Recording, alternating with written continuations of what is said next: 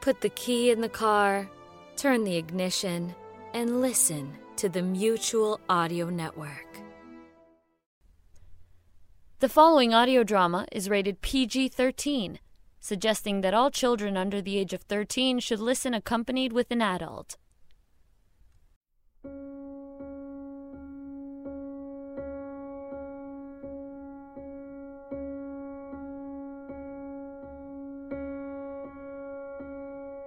Well, here we are, the final piece to our strange yet somehow familiar tale.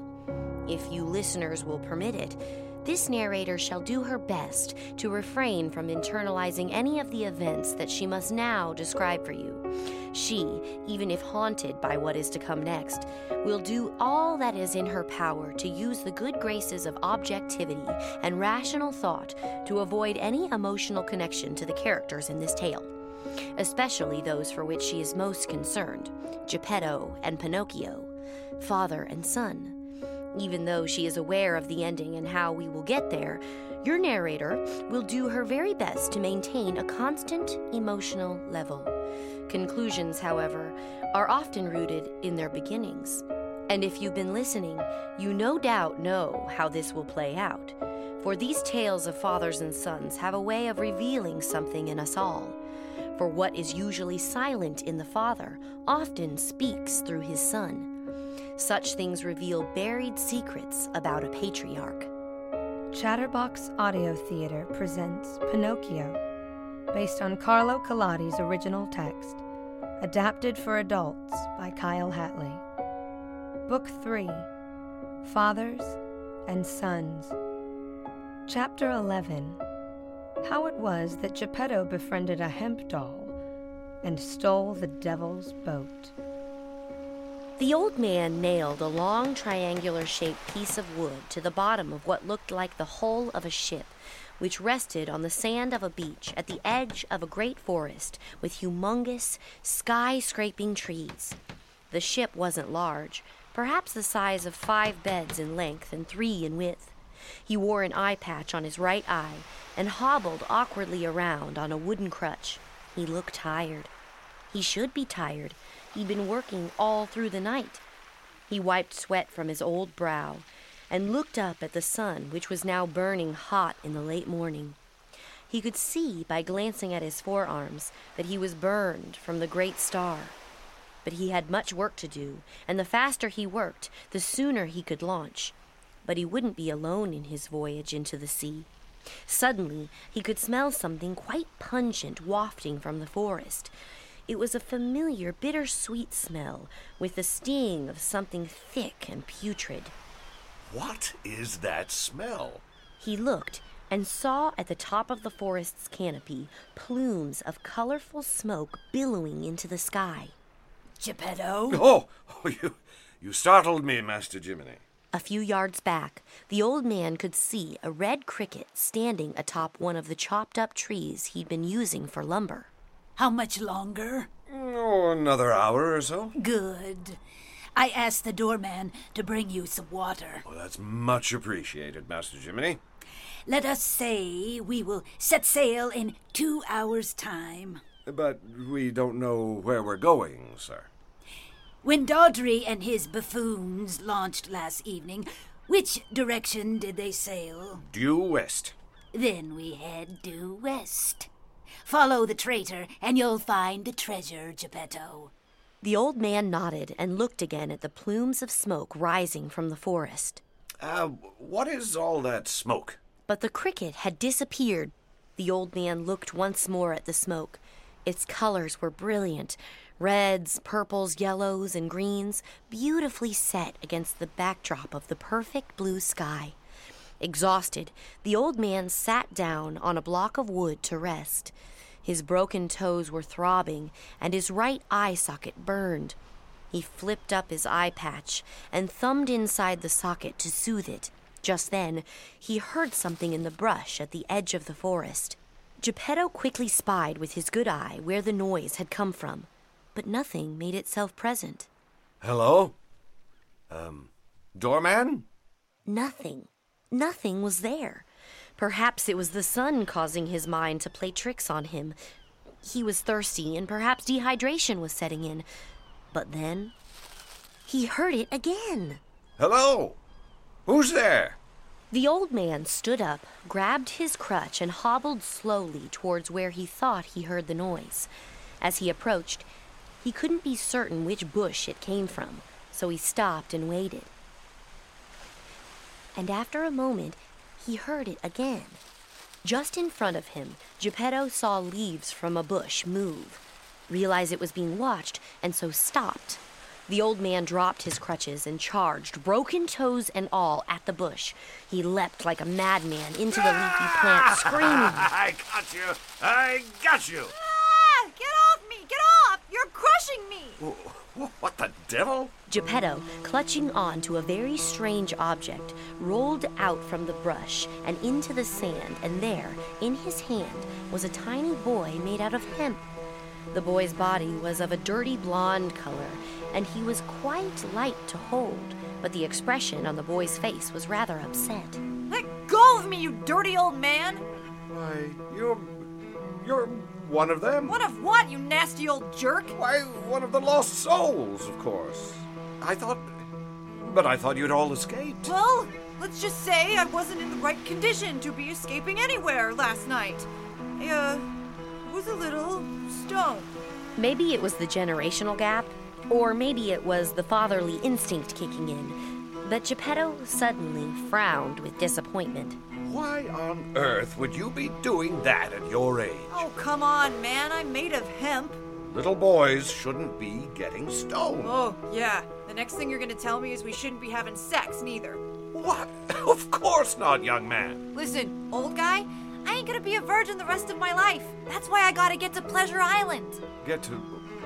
Where did you say? Pleasure Island. It's where they all escape to. Do you know how to get there? No, only Bandit did. Who's Bandit? One of the other lost souls. He's the one that planned the escape. I just forgot which night it was supposed to happen, so yesterday I just smoked myself. You see? Drugs lead you nowhere. You try being trapped in a cage all fucking day, every day for a year, and see if you can go 24 hours without lighting up. Oh, fuck, man, what happened to your eye? Well, it was removed by a red cricket. You saw the red cricket? You know of him? He's... I know. He's looking for all of you. He's making me build him a vessel. Why? To find Pleasure Island. No! No way, man! You can't build that boat! If I don't, he's going to harm my son. He's gonna harm your son anyway, man! No, you have to you drill a hole in it or something and sink that fucker to the bottom of the sea! You can't pull one over on the devil. What are you talking about? You could totally wreck the devil. He's just as fallible as man. And besides, it doesn't matter. You can't believe a thing that asshole says.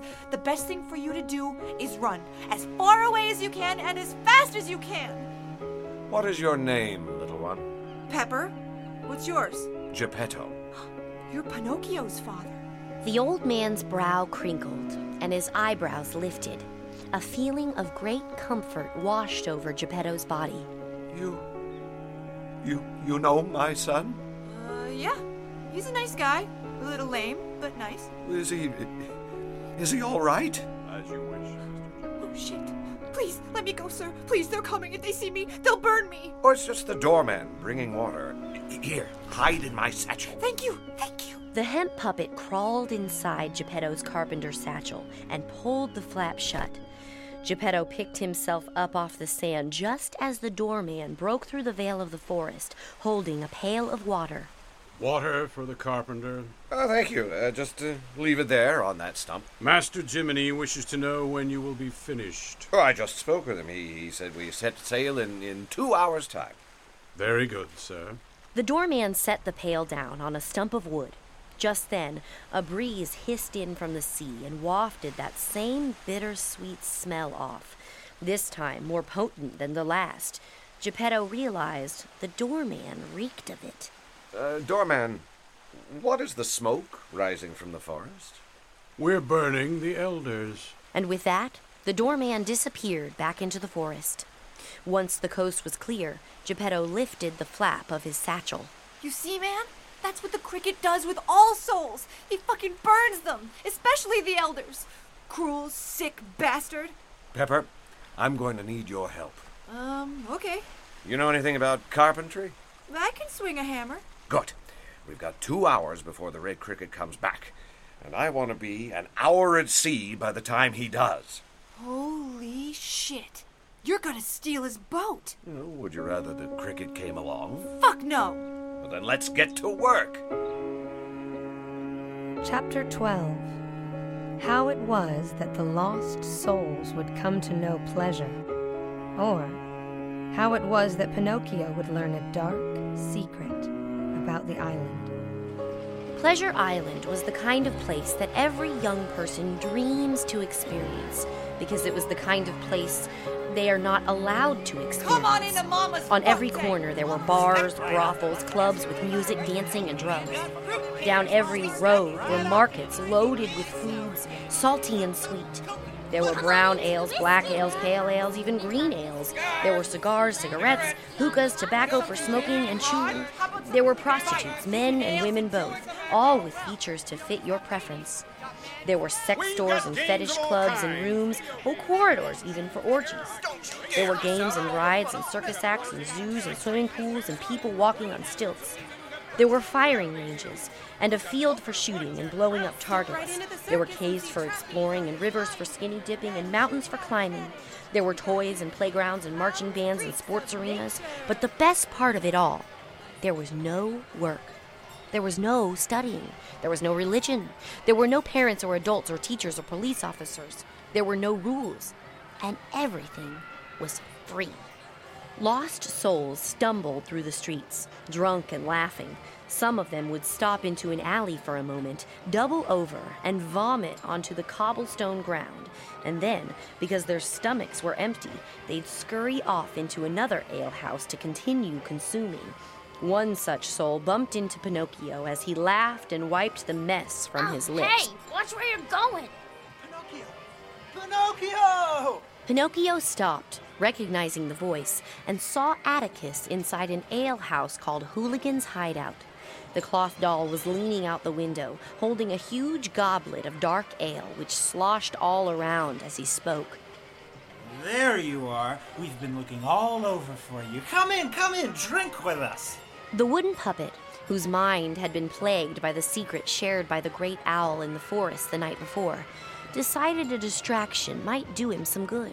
And so, he entered Hooligan's Hideout. I want more. I wish every day could be like this. This is my favorite. Stop. I wish Razzle was here.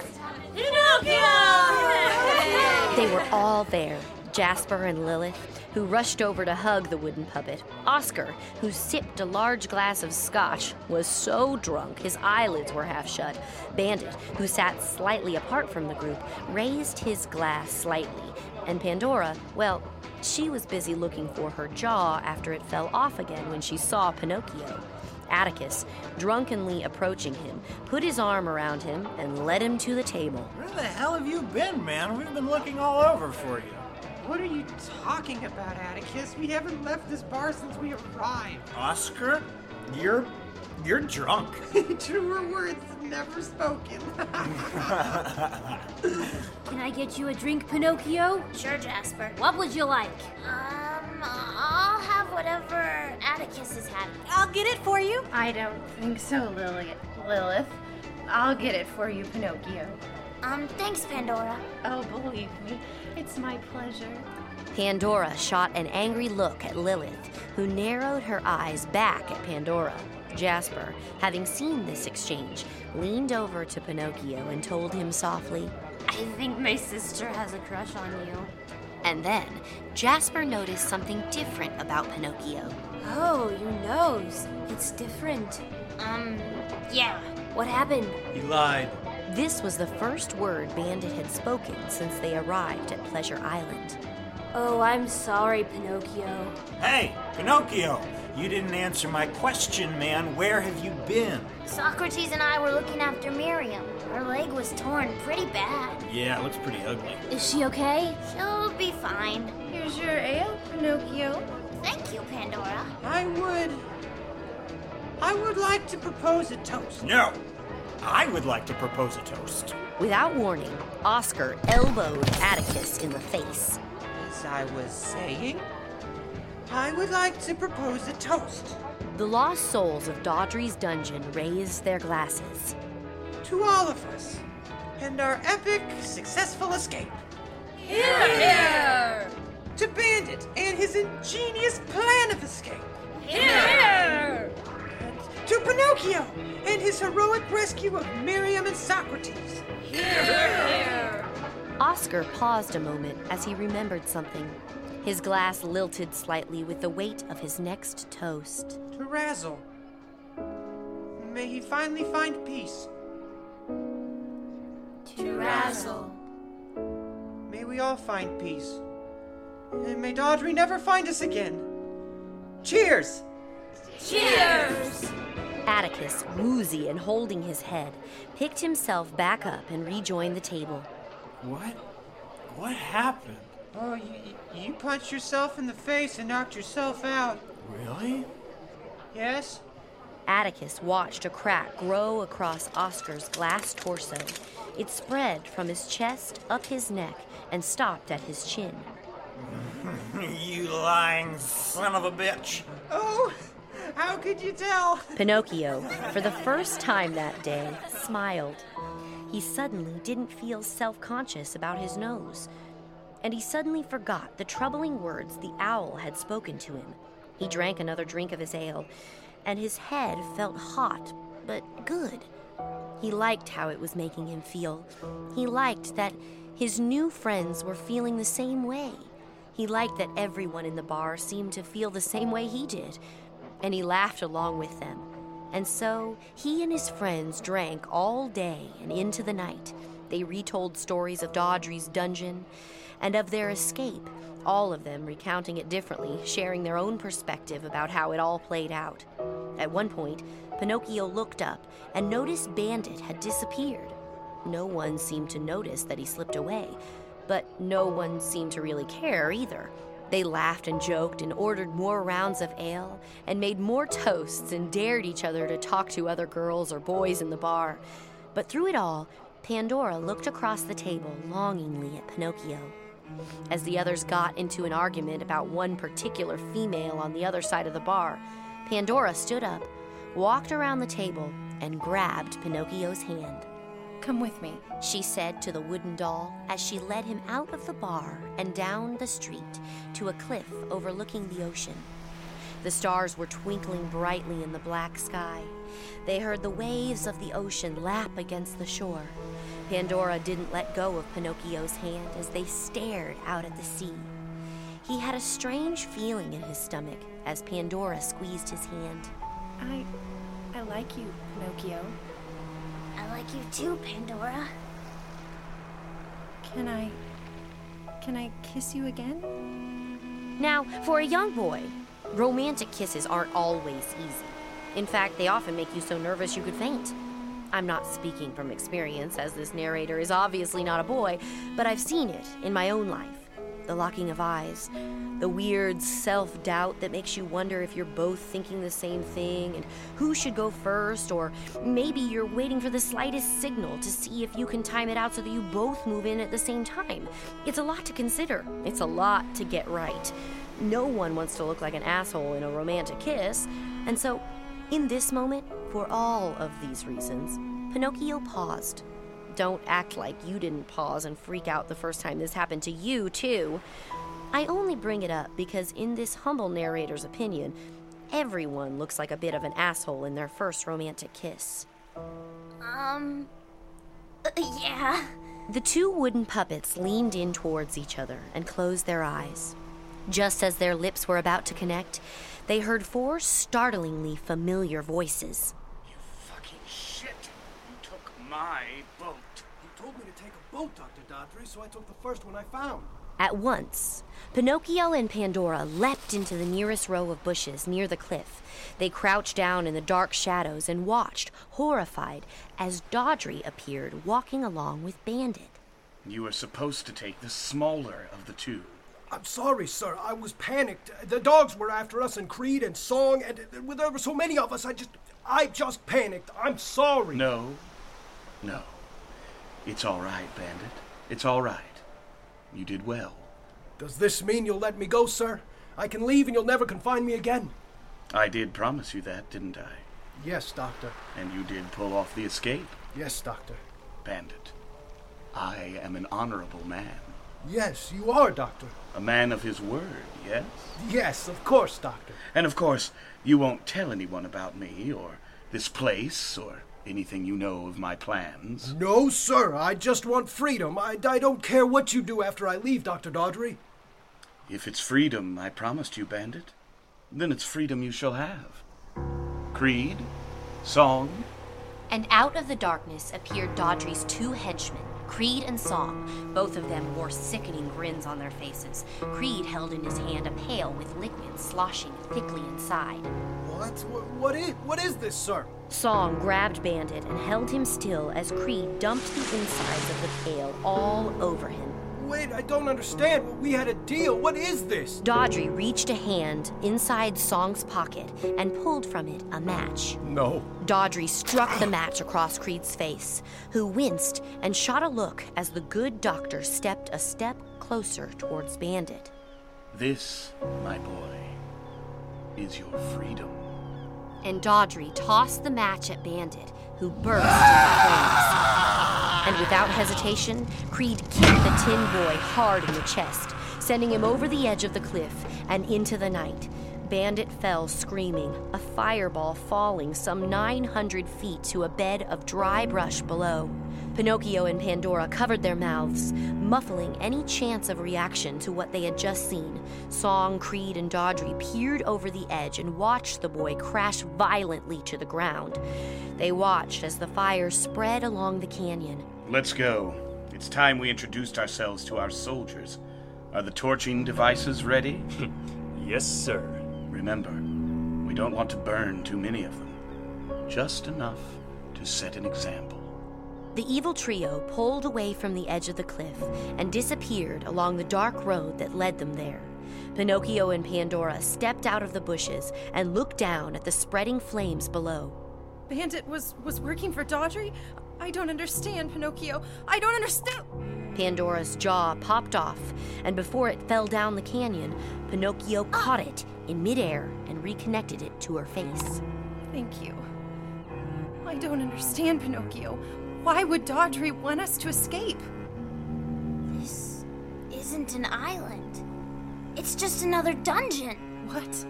What do you mean? We have to tell the others. The 2 wooden puppets looked down once more on the tin boy who called himself Bandit, smashed and burning in the brush below.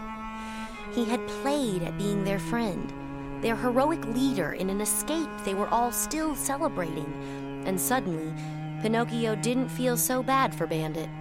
There was justice somehow, Pinocchio thought, in Bandit's demise. A tin boy who died in agony on a rock called Pleasure Island. Chapter 13. How it was that Geppetto gave up his talent.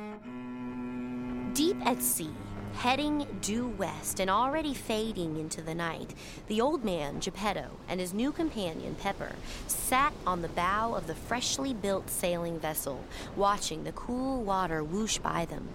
Geppetto lifted his eye patch to let the wind blow into his raw, empty socket. It stung, but soothed him. He reached behind himself and grabbed his wooden crutch so that he palmed its base, and he pulled out his whittling knife and began, strangely, to carve a point out of the bottom of it. This might be the fastest boat I've ever been on. You're quite the carpenter. Well, ever since I was a child, I could make things, build things. You've been on a boat before? In my previous life. That was back when these waters were haunted by the sirens. The sirens. Nonsense. Nonsense my ass, man. Those fuckers are real. Oh, God. If you'd ever seen one, you wouldn't mock me, dude. Seriously, those bitches are scary. Hot, but scary. And nude. Totally nude. Naked women who live in the sea singing sailors to their death? Pepper, honestly. They're the stuff of fairy tales. Yeah, are you blind in your good eye as well? You're smack dab in the middle of a fairy tale. There's a reason those tales are told, man. Because they happen. They fucking happen. Yeah, but no one's ever caught one or seen one. There's no empirical evidence. Look, sirens are out there, man. And not all of them are as bad as the stories make them out to be. All we have to do is call them, pray to them. They saved my sister once. In my first life, I mean. The old man looked at his friend Pepper and could see that a sadness had affected his tightly pinched brown face. Geppetto put down his whittling knife and crutch, which had been carved to a dangerous point, and he asked, Do you remember your other life? Pieces of it. Takes time. Starts with flashes or dreams, and then after a while it just starts steadily flowing in, kind of like... No, I would say exactly like memories. Well, I guess they are memories. Takes quite a toll on the old noggin, really. My son, Pinocchio, he doesn't seem to have memories of his other life. But then, I've only known him a day. That happens, man. Some souls are born dead and they have no experience to recall. And when they're merged with their new homes, it's like the first time they're experiencing anything. They're the ones I feel the most sorry for if they get burned. Tell me, what is it about fire that you all are so afraid of? You fucking serious? It hurts, man. You ever been burned? Shit hurts like a son of a bitch. And more importantly, it's how you separate the soul from its home. By fire? It's that cricket, man. It's why they were burning the elders back there, releasing their souls back into the world. But that's a good thing, right? I mean, they're free again, aren't they? Fuck no. That's the worst thing ever. Each time you separate from your home, you weaken and run the risk of being caught and housed again, which means you'll most likely be caged and sold again. And each time it happens, we're that much more susceptible to being caught, to being complete fucking slaves to the cricket. The devil's fire, man. It's serious shit. What do you know about, of the other makers? People like me who create these homes for souls. What do you want to know? Where are they? Where does the cricket keep them? They're all among us, man. They live in houses just like you, work in shops just like you. They lead these fucked up double lives and answer the call whenever they're needed. And all of them are human. Why? Because on your first go-around as a human, he can claim your soul and take you to hell when you die. He threatens your loved ones and uses them as leverage to get what he wants from you. And then, if he does keep up his end of the bargain, you still get to go to hell. The old man hung his head. He thought of his wife and son. He thought of Pinocchio and how the wooden puppet made him feel like a father. And then, sadly, the old man wondered if he had prepared Pinocchio for what he must now be facing, or what he would soon come to face. And he realized, tragically, that he had failed his son in every way. But time permitting, the old man thought, he might have a chance to remedy all of this. Pepper, is there no way of stopping the cricket? He's the fucking devil, man. So, I guess the real question is, how do we stop the devil? Okay, well, what do we know about him? Not much. He's in our territory. God's got heaven and the cricket's got hell. And this world, it belongs to us. I don't think you can stop him from crossing over and fucking with our lives, but yeah, there should be something. But it seems like if there were a way, it would have already happened by now. Someone would have tried it. Maybe there isn't a way. We're all in deep, deep shit, man. Unless... Unless what? Quick, get on your knees. The little hemp doll swung his legs around and knelt adamantly on the deck and folded his hands. The old man looked at him confused. What? Pray? To whom? God? Forget it. Not God, man. Like he can do anything about it. Well, then who are we praying to? The fucking sirens, man. The old man scrunched up his face in disapproval. Do I look like I'm kidding, man? You want to see Pinocchio again? Then get your old ass over here and take a knee. Geppetto obeyed and masked his reluctance. He knelt and folded his hands. All right. Now what? Think of something you cannot do without, but something you must give up. Something worthy of your son. What? Like, a sacrifice. What do you have to offer the sirens? What can you not do without, man? Like, the very thing that makes you who you are. Hurry! But I've got nothing to give. I gave up my soul for my sister's life. That's how she didn't drown, and that's how I came to be lost between heaven and hell. They keep nothing, but they demand that you part with something in trade for their help. Geppetto thought hard about it. He looked up at the night sky and thought of his deal with the devil and how his soul was already doomed. He had nothing in his pockets and nothing back home but a lot of wood, and then he realized what he might offer. My talent. What? I will offer up what makes my hands valuable to the cricket. I wish to offer my talent. That's good. That's... Wow. Wow, man. Okay. Now what? I don't know. We wait? Well, I thought you'd done this before. I have, but it was like, in another life. It's been a while. Wait. Shh. Quiet. You hear that? Holy shit. It worked. That's their song. The song filled their hearts with a sudden fear, and strangely, a sudden sense of delight, until all their fears vanished.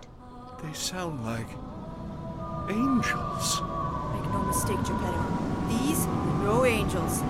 A great golden light illuminated the dark waters of the sea around them and shone brilliantly upward towards the sky.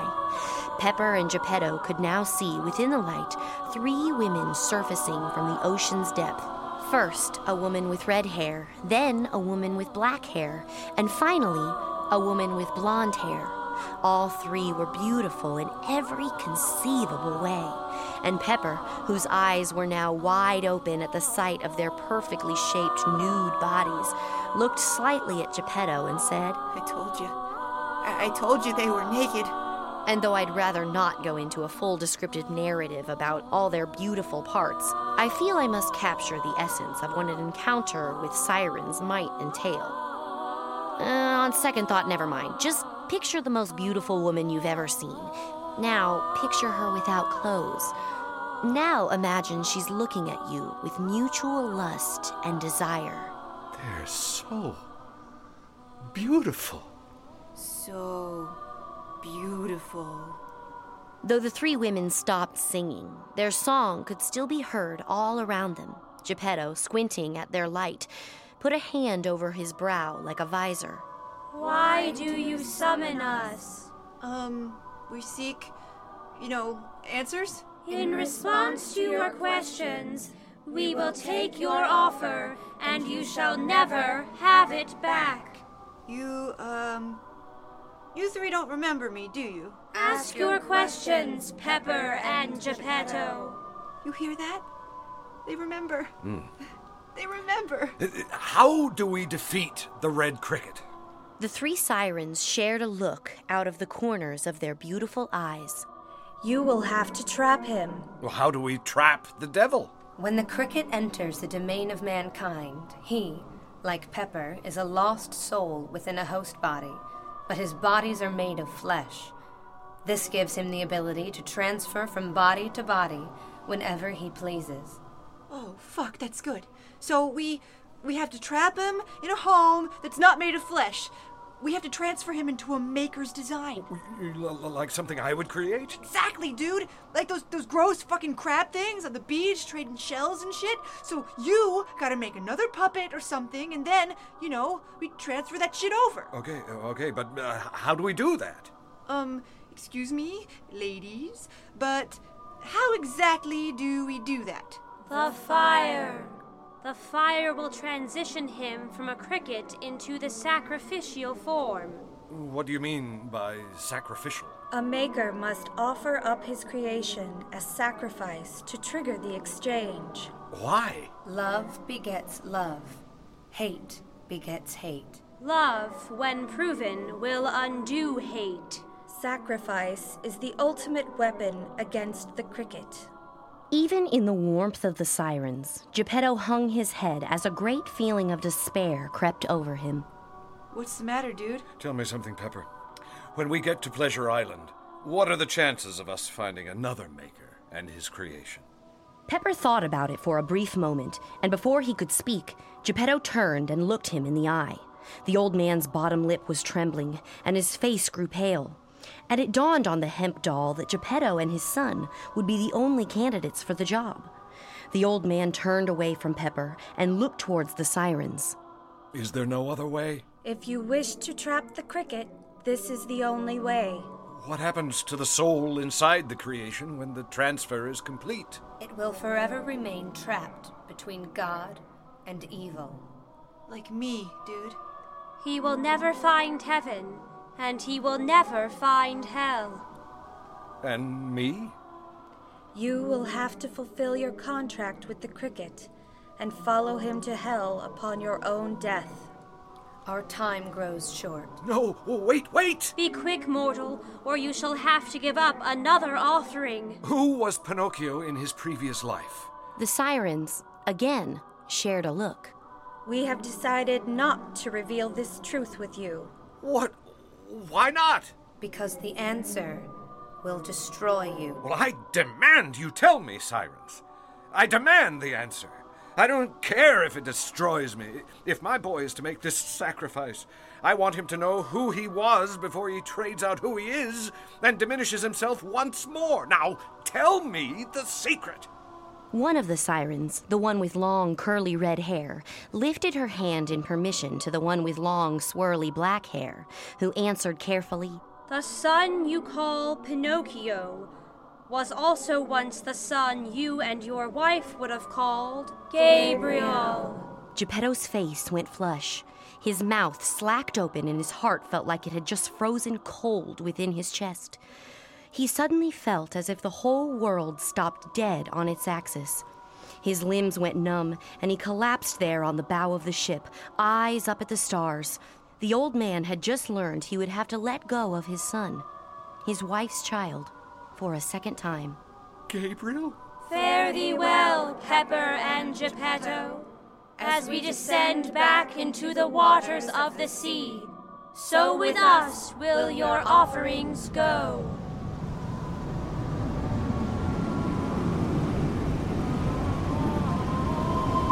And just as soon as they had appeared, so had the three beautiful sirens vanished, softly, brilliantly into the depths of the ocean, leaving the old man weeping painfully on his handmade ship next to the little hemp doll, who now tried to comfort his seafaring partner. Hey. You gotta shake that shit off, man. Oh, leave me be, Pepper. Look at me. Dude, look at me. The hemp doll jumped on top of Geppetto's chest and grabbed him by the eye patch and pulled the old man's face so that the two of them would meet eye to eye. There's nothing you can do about what has to happen. There's nothing you can do about it. It's just the way it has to be, understand? What do you know of sacrifice? You have the memory of a fly, you fucking old bastard. I told you. I gave up my life so that my sister could live. I know everything about sacrifice. Sometimes shit happens, and you gotta do what you gotta do to make it right. You gotta make this right, old man. No matter how much it fucking hurts, you gotta stop feeling sorry for yourself and make this right. Oh, but he was my real son. Maria, my wife's child, our child. Pepper didn't want to do it, but he decided it was necessary. He slapped the holy hell out of the old man. You're better than this. You are this close to finding your son, and both of you have a chance to end this. You have a chance to do something huge with your lives. It's either stand your ground and fight, or spend the rest of your lives running from the cricket. The old man stopped crying. The hemp doll was right. This was the only option left. It was the only way to discontinue the cricket's enterprise here on Earth. Finally, Geppetto said to Pepper, And you'll help me do this? I'll be right beside you every step of the way. We're gonna make these fuckers pay, Geppetto. The cricket, Dodgery, Creed, song, all of them. The revolution starts here, dude. What? The revolution? Well, maybe not a revolution, but it sounds right. With a truly unlikely pair, eh? An old fart and a stoner. Come on, you're not that old. Yeah, but you are stoned. I'm a little stoned, yes. Geppetto sat up, and the two of them paced around the boat and began devising the plan. They wouldn't have much time when they arrived if Dodri were already there, and with the cricket surely fast behind them, they'd have to work together. Hours went by as the two talked through every possible scenario until finally, there, on the horizon of the dark night, they could see. Pleasure Island. Where? There. Can you see? The old man and the hemp doll stood on the bow and saw the same glowing, flickering lights Pinocchio and his fellow runaways had seen just the night before. And as both of them looked, they could see a tiny something falling from one of the high cliffs. It looked like it was something on fire. What is that? I don't know. From their distance, they watched this little speck of falling fire crash to the ground somewhere inside a canyon, and they could see that the fire had spread somewhere inside the mountains. Little did they know that it was a tin boy called Bandit falling to his death. The closer we get to that blaze, the more someone on shore might see us. Grab that there and spin it back towards me. Geppetto and Pepper shifted the sails of the boat and cut angrily to the south in order to come around to a different side of the island. Geppetto locked the mechanisms and the boat veered towards a darker part of the island. He could see that Pepper was staring up sadly at all the lights. I've always wanted to come here. I dreamt about it for years. But that's what I gave up, to the sirens back there at sea. You gave up Pleasure Island? Well, frankly, it was a bit of a trick. I figured that once we got there, the whole place was going to burn to the ground once the cricket shows up. But seeing it now, it wasn't just a place of refuge. It also stood for everything a lost soul desires. We were cheated out of our lives in some way, and there, on that island, there's an experience for every experience you might have missed. That's big of you, Pepper. Very big.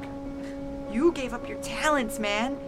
That means you can't make puppets for the cricket anymore, which is the only reason he had interest in your soul to begin with. He's gonna make you suffer. For all eternity, he's gonna make you burn, Geppetto. My sacrifice pales in comparison to yours. Yes, well, Pinocchio's is the biggest sacrifice of us all. Do you think he'll do it? He's my son. I believe that he'll do what's right. Chapter 14. How it was that Geppetto lost his son to the world a second time. The atmosphere at Hooligan's hideout was a livelier version of where we last left it. Mostly because all the lost souls were fully drunk now. Atticus and Oscar were arguing about which place they should go next. Lilith was telling Jasper how she was much prettier and a much better person than Pandora, who had stolen off with Pinocchio, leading him by the hand. Even Miriam and Socrates had finally made it. Miriam's leg was bandaged and propped up in her little wheelchair, which Socrates was pushing around the bar as they danced drunkenly to music from the jukebox. And just as the song ended, We have to leave! All of us! Every one of us! Now, let's go! the whole bar turned in reaction as they stared at the two wooden puppets, Pinocchio and Pandora, who were out of breath and frantic. What? Have you lost your mind? Keep your voice down. My head is killing me. Listen to me! We have to go right now! Pinocchio, what's the matter? Dodri's here, with Creed and Song. What nonsense? Shut your ugly face, Pandora! Lilith, I know you're mad at me, but this is important. It's a crock of shit is what it is. She's telling the truth! This island isn't a refuge, it's where Dodri's been rounding us all up. He told Bandit about it, which is how he knew exactly how to escape and exactly how to lead us through the forest to where there was a boat already waiting for us. Look, Bandit was a lot of things. He was a dick. Yes, he was a dick, but he wasn't a traitor. Pinocchio, he would never betray us like that. How do you think Bandit knew how to find Pleasure Island? He was in on it. He made a deal with Dodri, and Dodri killed him.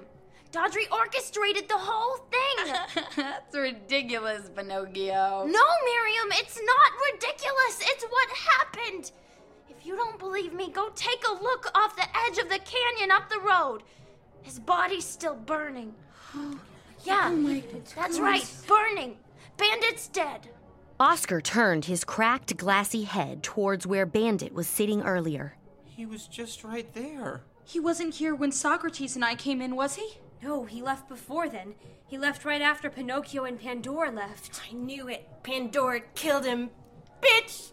I did not kill Bandit, Lilith. I'm telling you, it was Dodri, Creed, and Song. They're here. I'm with Oscar. I don't think Bandit would ever work with Dodri. How do you know? Because I know Bandit, Pinocchio. I know his story. There's no way he would harm the rest of us like that. I don't know, Jasper. Bandit was acting awful strange yesterday. If I were lying, my nose would be a foot long by now. Please believe us. Oscar and Socrates were about to protest when they realized the wooden puppet was right. All of them now noticed that his nose was, indeed, not growing. Jasper suddenly bolted off his stool. Where are they? I don't know, but we've got to get out of here before they find us. Good evening, lost souls. I hope you've enjoyed your stay at Pleasure Island thus far, because things are about to change. Allow me to introduce myself and my colleagues. Some of you know me, some of you have heard of me, and if you haven't, well, today is your lucky day. I am the reason you cannot lie. I am the reason you are here. This island belongs to me. Therefore, you belong to me. These are my associates, Creed and Song, and my name is Dr. Kenneth Dodri. A great hush fell over the bar.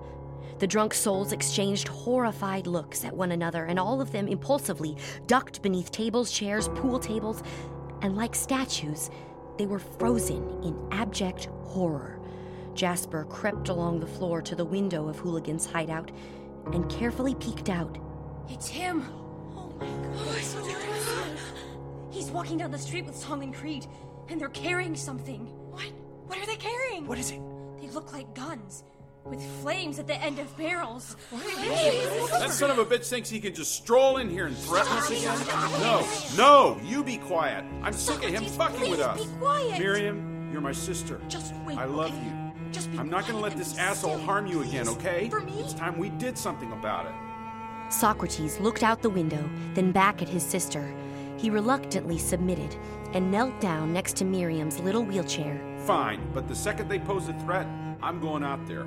Just then, Creed pulled a lever on the thing he was carrying, and at the end of its long barrel shot a great, hot flame, which caught a group of souls on the porch of the brothel on fire. Jasper, covering his mouth, ducked quickly back inside the bar. It's fire. It shoots fire. If you do not wish to burn, make your way to the arena at the center of the island. If you do not do so, well, take a look outside your windows at Mama's fuck tank, and you'll see that I mean business.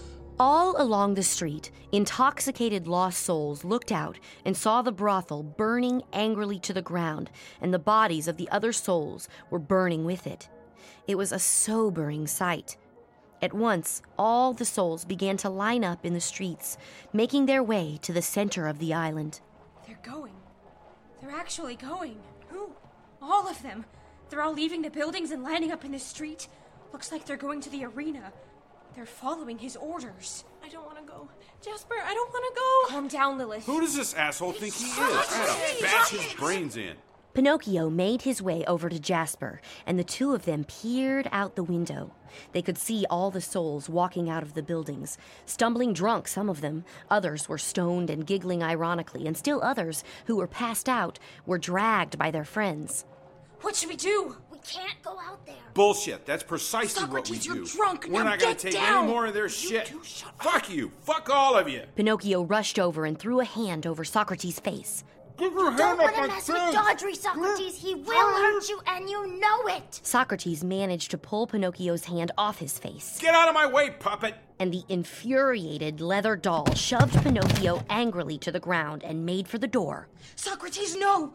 No, don't go out there! Socrates kicked open the door and stepped out into the street beyond the sight of anyone remaining inside Hooligan's hideout. They didn't dare watch, but what they heard was... Hey, you! Yeah, you can't just breeze on into our island and start setting folks on fire. On the contrary, boy, in this place, I can do whatever I want. Yeah? Well, fuck you. And with that, Song blasted Socrates with a spray of fire that melted his leather straight. The stench wafted in through the windows of the bar, and when it reached the drunk souls within, some of them began to puke. Miriam screamed and sobbed. Some of the other souls covered her mouth and held her down as she kicked and squirmed to break free. And then Pinocchio saw something that made his heart stop. It's on fire. The bar's on fire! Shit, the bar's on fire! What are we gonna do? We can't stay in here. So what are we gonna do? We have to go out there. The rest of the souls in the bar looked at Oscar. He was right. And so they opened the door and made their exit onto the street. A smile widened the length of Dodry's face as they all lined up behind Socrates' thin, burnt remains. Miriam screamed tragically at the sight of her brother's body. Oscar held her close and covered her mouth. Song's eyes narrowed on Pinocchio. Well, look who it is. Hey, Doc, can I torch the puppet? Can I? Yeah, Dr. Dodry, can we torch the puppet, please? Dodry cocked his head in deliberation. I don't see why not. Torch the little bastard. No! Creed and Song laughed evil laughs as Atticus and Jasper pulled Pandora away from Pinocchio. Stay still, Pinocchio. This won't hurt a bit, I promise. Hey, Song, can I do it? Can I?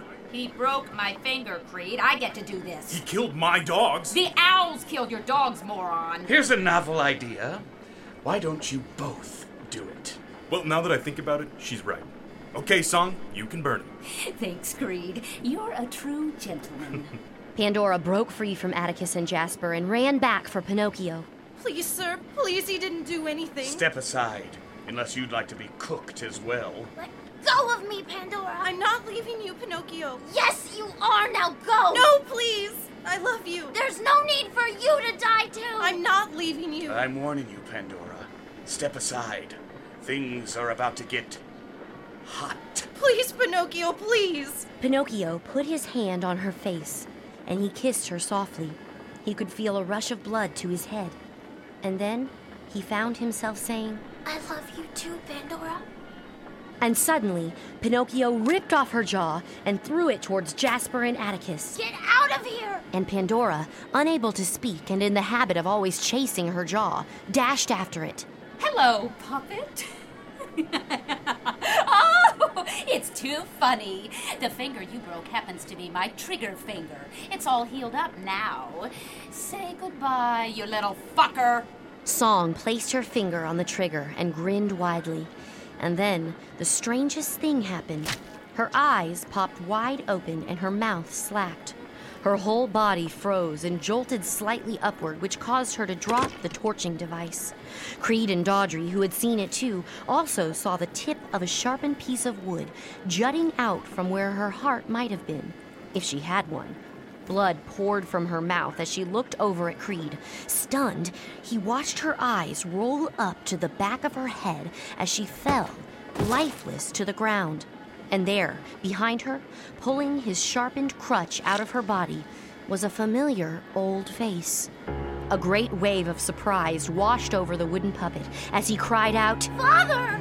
Run, Pinocchio, run! Father, no! Do as I say, now! The wooden boy panicked, obeyed his father, and ran towards Pandora, Atticus, and Jasper. Dodry stepped a step towards the old man. You. Creed's eyes grew bloodshot with fury as he, too, turned towards Geppetto. You killed Song. She was my friend. You killed my friend. Creed held his torching device up and aimed it squarely at Geppetto. Wait, Creed, wait. If he's here with the cricket. Oh, no, Dr. Dodry. Is he mad at you? Where is he, old man? Oh, he's around, I'm sure. Let me kill him. Do not pull that trigger, Creed. I have to kill him. He killed Song. I have to kill him. Creed, stand down. Just then, Creed heard the familiar click of the lever on Song's torching device. Hey there, fat ass. Pepper had propped Song's torching device across her dead body and aimed it directly at Creed. Did you miss me? I've been dreaming about this moment since the first day we met. Torch him, Creed. Creed turned around and aimed his device back at Pepper. The little boy, made of hemp, pulled the trigger first. Fire roared from the device and swallowed Creed, who burst immediately into flames.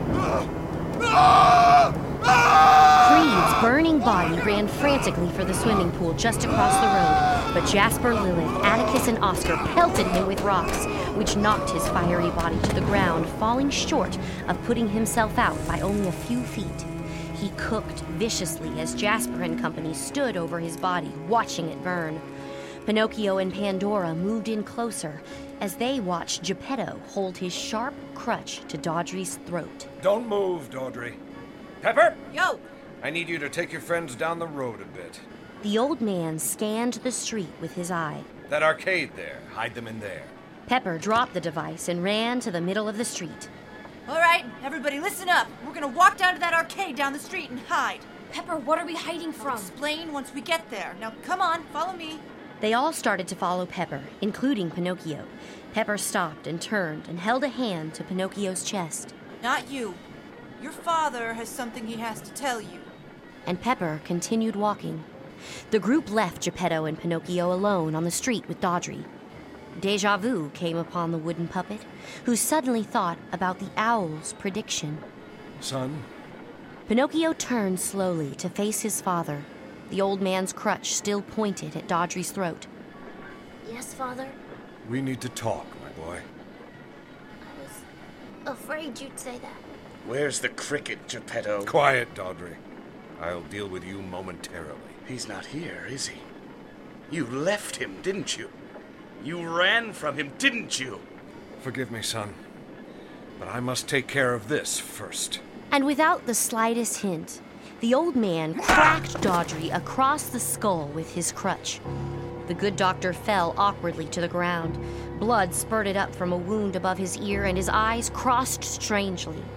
As he lay there on the gravel of Pleasure Island's central road, Dodri's eyes righted themselves and focused back for a brief moment.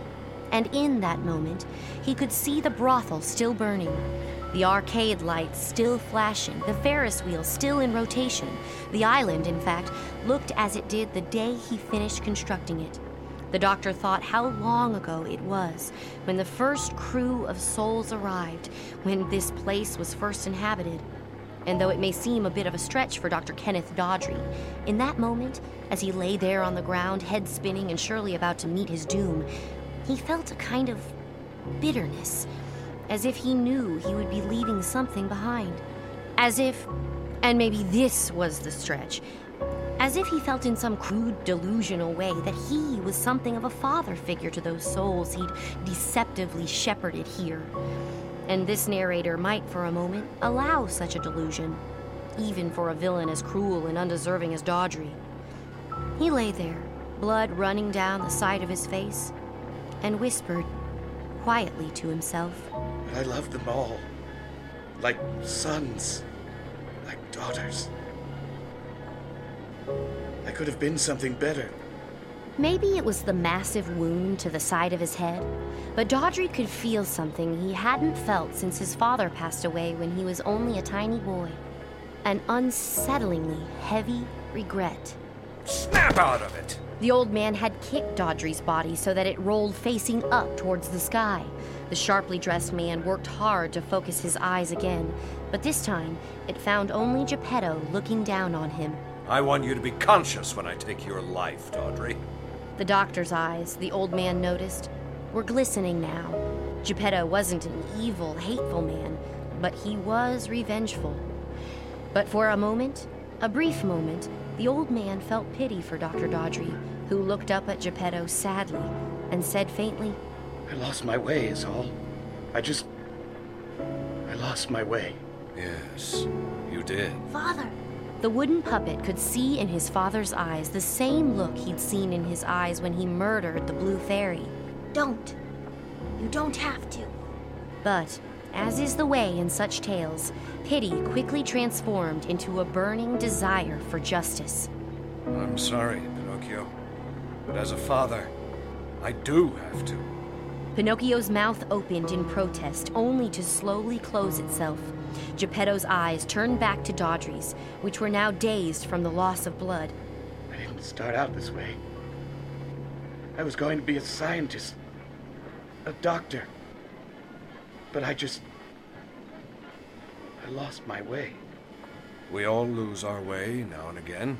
And the old man stood tall above the good Dr. Kenneth Dodry, and he raised high his sharpened crutch, stained already with the blood of song. But in this world, between God and evil, there are consequences for such misdirection.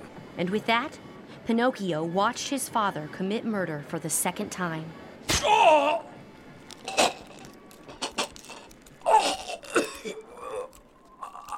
An eerie silence fell over the island. You could hear the crunch of Dodry's rib cage and the squish of those things it kept. The doctor's chest was no longer rising and falling. His heart had stopped. Blood mixed into the gravel and dirt of the main road and swirled thickly, breaking off into streams, one of which made its way near Pinocchio's wooden foot. The puppet knelt down and dabbed his wooden finger into it, and when he pulled it up again, his finger was red. He thought of the first time he laid eyes on Dodry, how nice he was to him, how he promised Pinocchio advancement in the world. And then he thought about the bookstore clerk, Mr. Joe Hanningmeyer, and how Dodry had taken him somewhere out of sight in the store. And he thought about Dodry's handkerchief, which had changed colors from white to red. This man, Pinocchio thought, was no good. He was a bad man, and yet Pinocchio realized Dodry's death hadn't made him feel any better. There are bad people in the world, my son. Geppetto yanked the crutch out of Dodry's chest and used it to hobble over to Pinocchio. Yes, you told me. Who gets to decide, Father, who lives or dies? No one decides it, my boy. It happens because it happens. Dodry had to be stopped. Are there places, like his dungeon, for people like him? Prisons? Yes. But fathers prefer certainty. The old man knelt down in front of Pinocchio and wiped the blood from the puppet's finger. There's something that we need to talk about, son.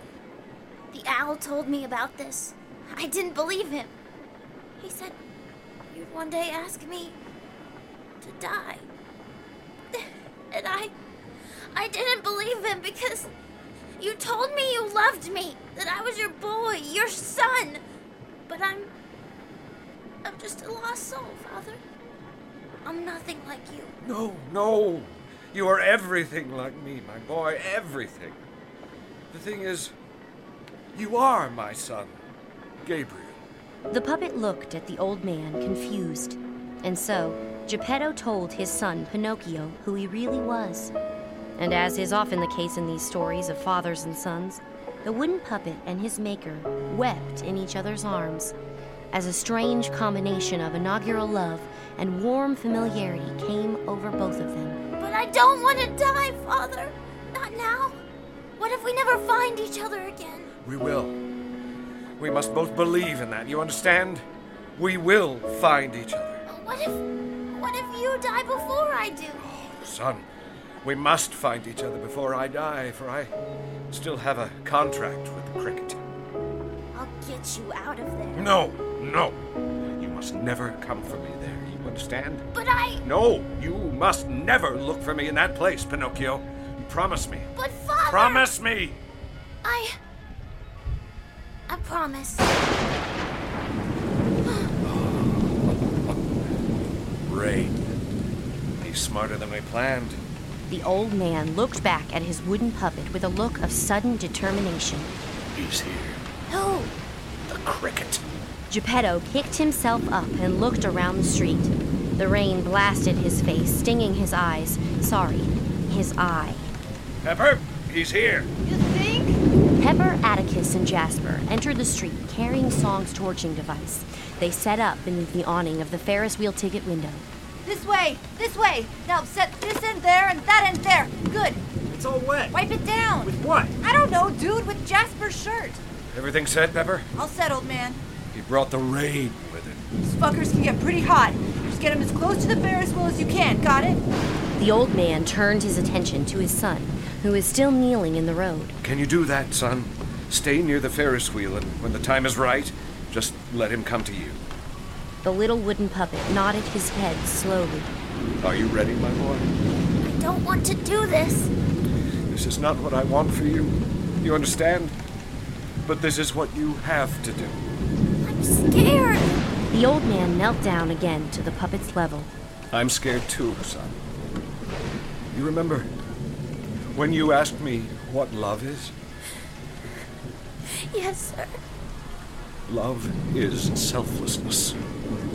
It's unconditional and unapologetic. That's why you're scared, because none of those things are easy. None of those things are weightless. It's the heaviest burden anyone can ever bear to love someone, because eventually the clock runs out on us all. But by the time it does, you want to have lived a life of love. You want to have had a selfless, unapologetic life. You want to have followed your father's example rather than his advice. I only wish I could have been a better example for you, my boy. What your sacrifice means to all lost souls will outweigh the love we have for one another. It will heal the eternal suffering of boys and girls just like you, so that they might find peace for once. You have a chance, Pinocchio. Gabriel, to be the man I never learned to be. Atticus, get the lights. The lights down the main road, one by one, shut off, which left the island in total darkness. Are you ready, son? Yes, Father. Then let's finish this. And just then, the rain suddenly stopped falling from the sky. Oh, he's up to something. Pepper, keep your eyes peeled. Yeah, well, you keep your eye peeled too, dude. Geppetto turned in circles, squinting into the dark for any sign of the cricket. Pepper, Atticus, and Jasper manned the torching device, ready to use it at the appropriate time. Pinocchio? Yes, Jasper? I just wanted to say, you really are the bravest person I've ever known. Thank you, Jasper. Will you tell Pandora that I really do love her? You're a hero, you know. Take good care of everyone, Atticus. They listen to you. Will you guys just shut the fuck up? Seriously, be quiet. Pepper, who was never much for dealing in emotions, shed a tear and immediately wiped it away before anyone could notice. And, yeah, you're like the coolest dude in the world for doing this, man. Take care of my father, Pepper. Will ya? Yeah, you got my word on that, dude. What is that sound? Crickets.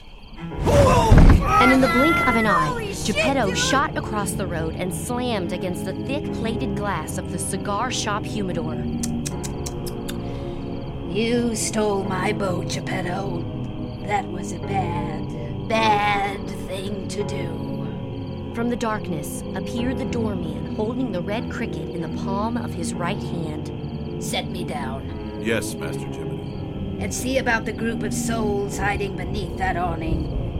I have a feeling they're up to no good.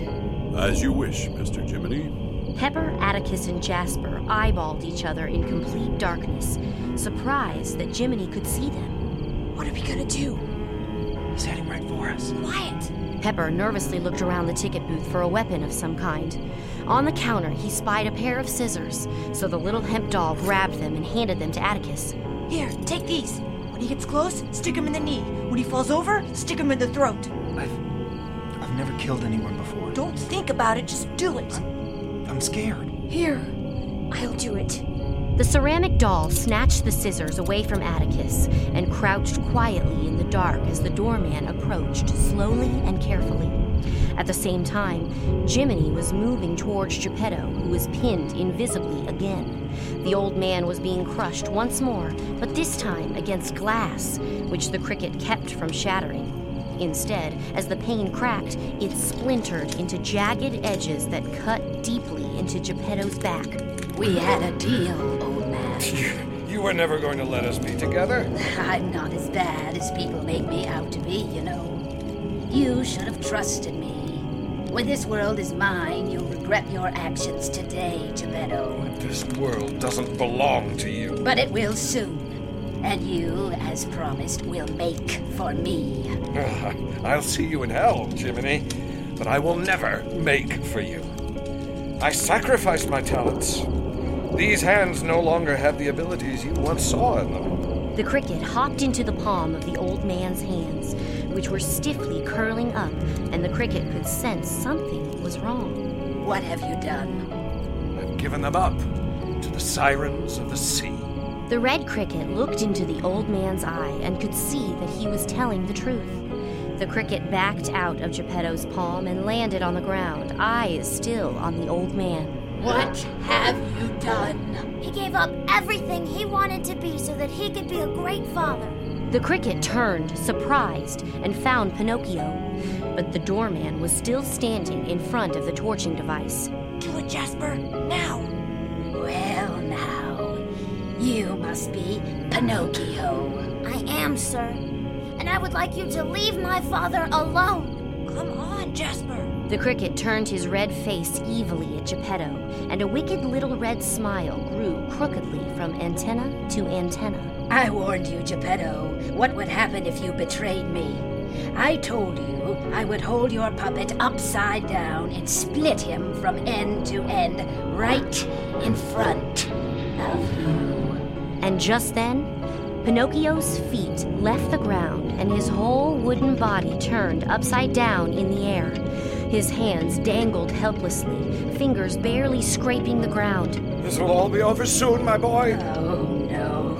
No, nothing will be over soon for our loving father and his oh so adorable son. No, not for this maker in soul. I'm gonna drag this fucking pain out for all of time, and I'm gonna make you watch, Geppetto. Every second of your son's agony will be the most intimate thing you'll ever know. The cricket stood right below Pinocchio, who was still dangling awkwardly upside down in the air. The red cricket looked up into Pinocchio's eyes. Shall we begin? Jasper! Ow, my knee! Stab him! Master Jiminy, they're trying. Die, you fucker! Atticus grabbed the knife out of the doorman's knee and stuck it deep through the middle of his throat. Jiminy turned his attention from Pinocchio towards the dark awning of the Ferris wheel ticket booth. He could see nothing. Doorman?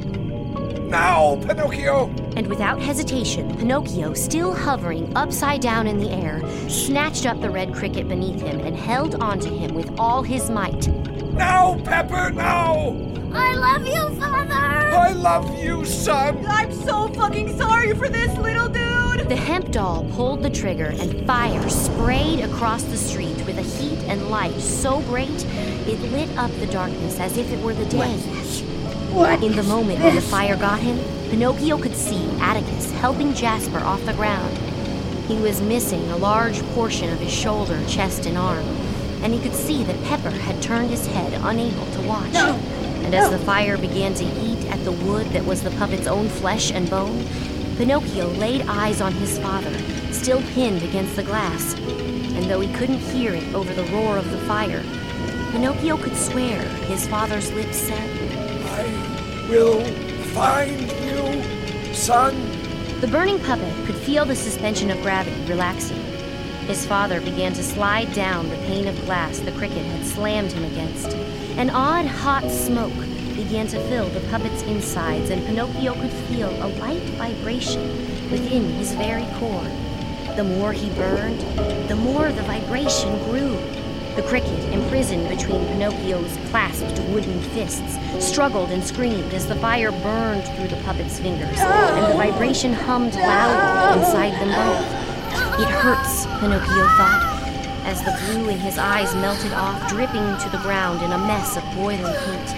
And then, suddenly, a calm, soft release fell over Pinocchio as the orange-red fire turned bright white, and then, nothing but peace and serenity. Turn it off! Turn it off! The wooden puppet's body fell to the ground, smoking, sizzling, his hands still clasped together. Did it work? I don't know. The old man hobbled quickly over to where Pinocchio's body still lay. Geppetto picked up the wooden puppet's burned hands and carefully, slowly, he opened them. Well? Did it work, Geppetto? Inside Pinocchio's scorched, lifeless hands lay the remains of a dead red cricket. It worked.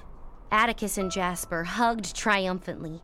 Pepper set down the torching device and walked over to the old man, who put his old hands beneath his puppet's burnt head. He cradled his son's remains in his arms and stood, and when he did, he could see the thousands of other souls standing in the darkness, led by Pandora and Oscar, who were just now arriving on the scene. I told them to get the others, that they should bear witness to this, to what your son did for our kind. Thank you, Pepper, for doing that. Honestly, I'm just glad we pulled it off, because if we hadn't, it would have been pretty fucking embarrassing. The old man stood before every lost soul who'd found their way to Pleasure Island by Dodry's doing, or by their own, and he said to them, "Let it be known what happened here tonight. Your lives are worth more than the sum of all the pleasure of this island. Whether it is your first incarnation, your 4th, or your 100th, you cannot waste your time when you are here. You can make a difference. You can right wrongs and slay the devil. You can live real lives." Pandora, who could see Pinocchio's transformed body by the unfair brightness of the moonlight breaking through the dark clouds, sadly, slowly moved towards Geppetto, who lowered his son's body to the ground. "And you can love one another." Pandora knelt beside Pinocchio's body and cried. Oscar, whose arm was around Miriam, stepped behind Pandora. Atticus helped Jasper over to the crowd that was beginning to circle around the burned wooden puppet. "This was the gift my son gave you." Geppetto hobbled slowly away and stood next to Dodry's dead body. He looked down at him and remembered the good doctor's last words. "I just lost my way." How true for some. Perhaps we are all born with goodness, but by the strings of our makers, we're pulled one way or another. And just as soon as the moon broke free of the clouds, the old man saw that the rim of the world grew blue with the morning fast approaching on the island. Standing beside him, twisting together a bit of his own stuffing and lighting it, was Pepper. The two of them looked out at the sea. "He's still in there, you know. The cricket. Trapped in my son's old body like a prisoner." We should give him to the sirens. They'll keep it safe. Pepper looked up at the old man, whose face was screwed up with sadness. I'll help you find him, Geppetto. I will. I'll spend the rest of my life if that's what it takes. So will I, sir. Me too. We'll do whatever it takes. We'll find him, Geppetto. He's out there somewhere, but we'll find him. Geppetto turned and could see all of Pinocchio's friends behind him. Jasper, Atticus, Oscar, Lilith, Miriam, and Pandora, all of them looking up at the old man's good eye. And for the first time since he'd finished Pinocchio's nose only a few days ago, the old man's face stretched its sagging wrinkles into a warm, loving smile. "Very well. You shall all live with me, if you like. I'll need help completing Pinocchio's new home. I cannot make as I once could, but perhaps I can teach you my trade, my talent." Chapter 15. An Epilogue, or How It Was That Geppetto Taught Them How to Make. The snow had melted in the town where Geppetto lived. Green buds began to bulge from the earth sporadically, peppering the thawing gray ground with the hint of new life. The sun, it seemed, had a profound eagerness that day as it shed its golden light in a warm summer way. And one of the many people touched by its beautiful, soothing rays was a familiar young face walking down Main Street. Carlo stopped at the sight of Geppetto's house and felt a stinging in his face, which had healed since the old man had pulverized it so many months ago. And as he stood there, Carlo also felt a sickness charging through his guts. We were awful to that poor man, the young boy thought. And as he stared at the old decrepit shack that was Geppetto's home, he thought he could hear something from inside that he hadn't heard before. Laughter. Curiosity, the very stuff that makes us human, got the best of young Carlo, who was now creeping quietly and carefully toward Geppetto's home. The young boy snuck onto the porch and peeked in through the broken slat of the window. And what young Carlo saw next made his eyes grow twice their natural size. What the?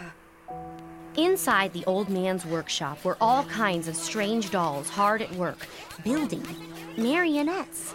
He could see a cloth doll sawing up large wedges of wood with a female leather doll in a wheelchair. At the work table, receiving freshly sawed wood, were two ceramic dolls, a boy and a girl, who looked somewhat alike, who were sanding down the bark and passing them onto a glass doll and a marionette girl, who began whittling these pieces of wood into arms or legs or heads or torsos. And then there was a little brownish blonde doll smoking a cigarette that smelled funnier than most cigarettes, looking at a large paper with blueprints on it. Carlo, amazed, jammed his face harder into the broken slat and said softly to himself, What are they?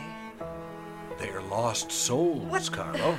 Carlo's eyes, this narrator thought, could not get any wider. But when he heard the old man's voice behind him, the young boy's eyes tripled in diameter. Carlo turned slowly, guiltily around, his face as red as the fire in the sun. Geppetto stood tall before him, carrying a bundle of fresh wedges of wood. I'm sorry, sir. I didn't mean no harm. Oh, where's your friend? What was his name? Manny? Yes, sir. He's not my friend anymore, sir. Geppetto. Pardon, sir? Don't stop calling me sir, boy. My name's Geppetto. And I can see you've already met my new friends in there. Perhaps they'd like to meet you. The young boy turned and looked back through the slat and then back at the old man. You said they were lost souls? Well, they're not so lost now, but, well, they're children, just like you. Geppetto held out some of the burden he carried to suggest that Carlo help him carry it inside. Well, here, take some of this, will you? You know anything about carpentry, Carlo? Not much, no. Would you like to? You're not gonna hurt me, are you? The old man cocked his head as if to suggest he were seriously debating the question. And then Geppetto smiled jokingly. Of course not, Carlo. Just don't throw any more damn snowballs at me and you got yourself a deal. Come on in. Let me introduce you.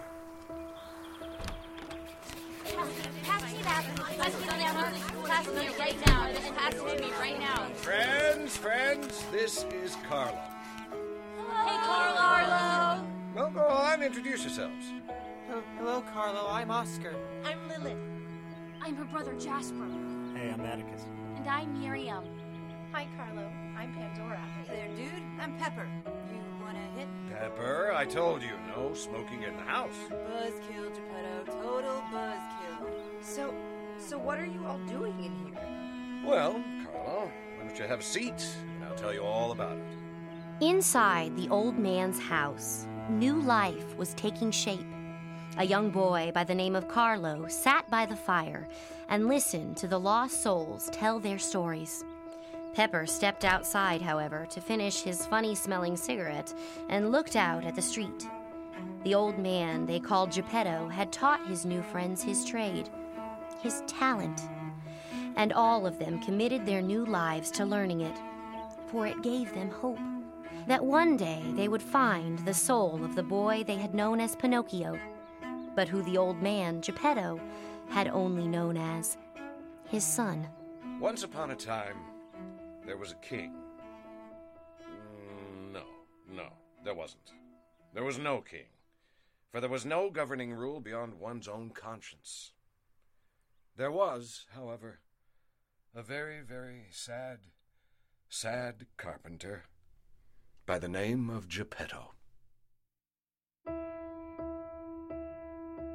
You have been listening to Chatterbox Audio Theater's production of Pinocchio, Book 3, Fathers and Sons, featuring Katie Kalahurka as your narrator, Mark Robbins as Geppetto, Manon Halliburton as Jiminy Cricket and Song, Natalie Liccardello as Pepper, David Fritz as the Doorman and Socrates, Becca Scott as Pinocchio, Matt Rapport as Dr. Kenneth Dawdry, Greg Brostrom as Creed, Izzy Baldwin as Jasper and Siren Number 3, Mark Thomas as Atticus, Aaron Preston as Pandora, Dan Hilliker as Oscar, Jessica Franz as Lilith, Pete Weber as Bandit, Dina Kirschenbaum as Miriam, Emily Peterson as Carlo and Siren Number 2, Molly Spear as Siren Number 1. Additional roles by Natalie Liccardello, David Fritz, Greg Brostrom, Matt Rapport, Izzy Baldwin, Mark Thomas, Dan Hilliker, Jessica Franz, Pete Weber, and Dina Kirschenbaum. Original music composed by Aaron Preston. Music performed by Aaron Preston and Daniel Ernest. The Siren Song, composed by Emily Peterson and Izzy Baldwin. Sound effects by Merlin James Alexander Salisbury and Joe Concha. Produced by Joe Concha and Merlin James Alexander Salisbury. Original text by Carlo Collodi. Adapted and directed by Kyle Hatley. This is your announcer, Emily Peterson. Chatterbox Audio Theater is a non-profit, web-based community theater that advances the exchange of ideas by channeling creativity and artistic collaboration into recorded audio works that enlighten, entertain, and inspire. Download all our shows, meet our cast and crew, and make a donation to support our work at www.chatterboxtheater.org. You're tuned into Monday Matinee on the Mutual Audio Network. Tomorrow is All Things Horror on Tuesday Terrors. Subscribe to the full Mutual Audio Network feed for every day, or find Tuesday Terrors in your favorite podcast players. The Mutual Audio Network. Listening and imagining together.